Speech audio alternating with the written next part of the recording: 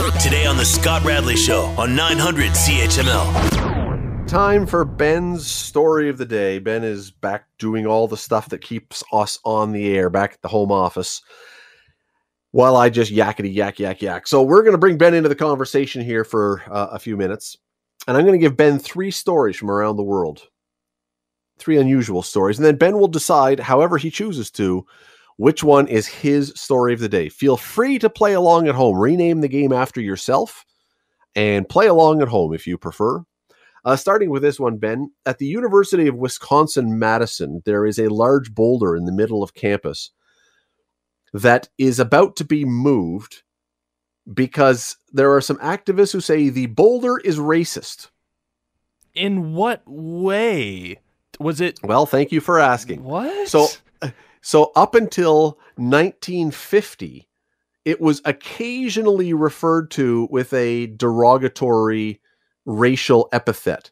But basically and that was not official, it was just some people occasionally called it that. But since 1950, that name, most people on campus apparently have never heard that name uttered before. But they've decided that the rock itself it's a glacial artifact. Archaeologists say it's very important and everything else, but it hasn't. The derogatory name has not been uttered apparently in 70 years, but it still remains a racist rock. So we must move the rock and bury it. Are we going to get a big iceberg and do it?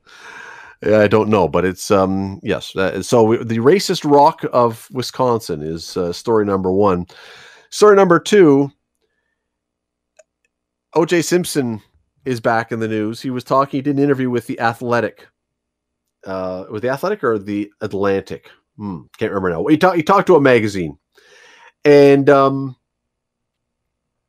so he has not been back to Los Angeles in quite a while, and said he lives now in Florida somewhere. And he's not going back to Los Angeles anytime soon. And any idea why he's not going back to Los Angeles, Ben? For all I know, he might have more charges out there. See, that would be an excellent reason not to go back, but no. He's concerned that if he goes back to Los Angeles, he's going to run into the real killer. Which I'm willing to say, yeah, I guarantee you're going to see the real killer. The first mirror you pass. But yes, he's worried that he'll run into the real killer in Los Angeles, and that could be very bad for him. Yes, talking to The Athletic. I'm confused why the people just keep giving him interview slots. Well, I'll say this. OJ Simpson is one of those guys still that I'm sure he moves the needle. You talk about OJ Simpson and people tune in, whether it's out of interest or out of just shaking their head. But yes, he's very concerned that the real killer could find him and I guess do harm to him if he were to step back in LA. Now, clearly, the real killer is incapable of getting on a plane to track him down in Florida and harming him there. Wouldn't that be a twist? This real killer has a real problem with travel, with intercontinental travel, because, if the real killer was truly worried about OJ Simpson's hunt to find and expose this person, you would think they may just go and find him where he is, but only in Los Angeles. He cannot leave the city limits of Los Angeles. It obeys county lines. Can't pass. Sorry. Exactly. Story number 3. This story. The part about this story that I find so that tickles me so much, is the wording of this that the police department used when filling out their report. All right. It's not the action. It's how the officer worded the action that got picked up by the local media that just absolutely slays me. I find this one so hilarious. It takes place in South Carolina, in Greenwood, South Carolina.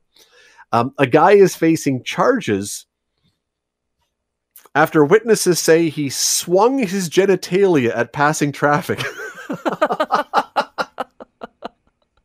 He was charged with indecent exposure. Police say, a 911 caller say a man was pulling his genitalia out of his shorts and swinging it at passing traffic. Now, either this man is unusually endowed in a way that is inhuman, or This is just one of the funniest descriptions of this kind of thing ever. What I'm trying to picture now is swinging it at traffic, not at people, at traffic. So how would this work if a car was to pass just a bit too close? Probably I guess he not could too have great. slapped the car.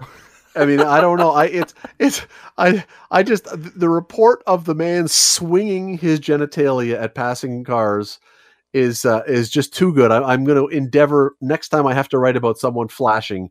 Swinging will be definitely thrown in. Nonetheless, will your story of the day today be the racist rock of Wisconsin? Will it be OJ Simpson refusing to go to LA for fear the real killer will find and harm him? Or will it be the flasher swinging his genitalia at passing cars? Swinging is such an apt term. I can only imagine what this actually looked like. What kind of swinging? Back and forth, up and down? I don't really want to visualize it, but on the other hand, this might be the one example where I kind of am curious. Descriptive words do a wonderful thing. Sometimes this is why the language is important. This is why words matter and the language is important. I'll leave it to you at home to envision and visualize what swinging it at traffic means. We'll leave it there. Want to hear more? Download the podcast on iTunes or Google Play and listen to The Scott Radley Show. Weeknights from 6 to 8 on 900 CHML.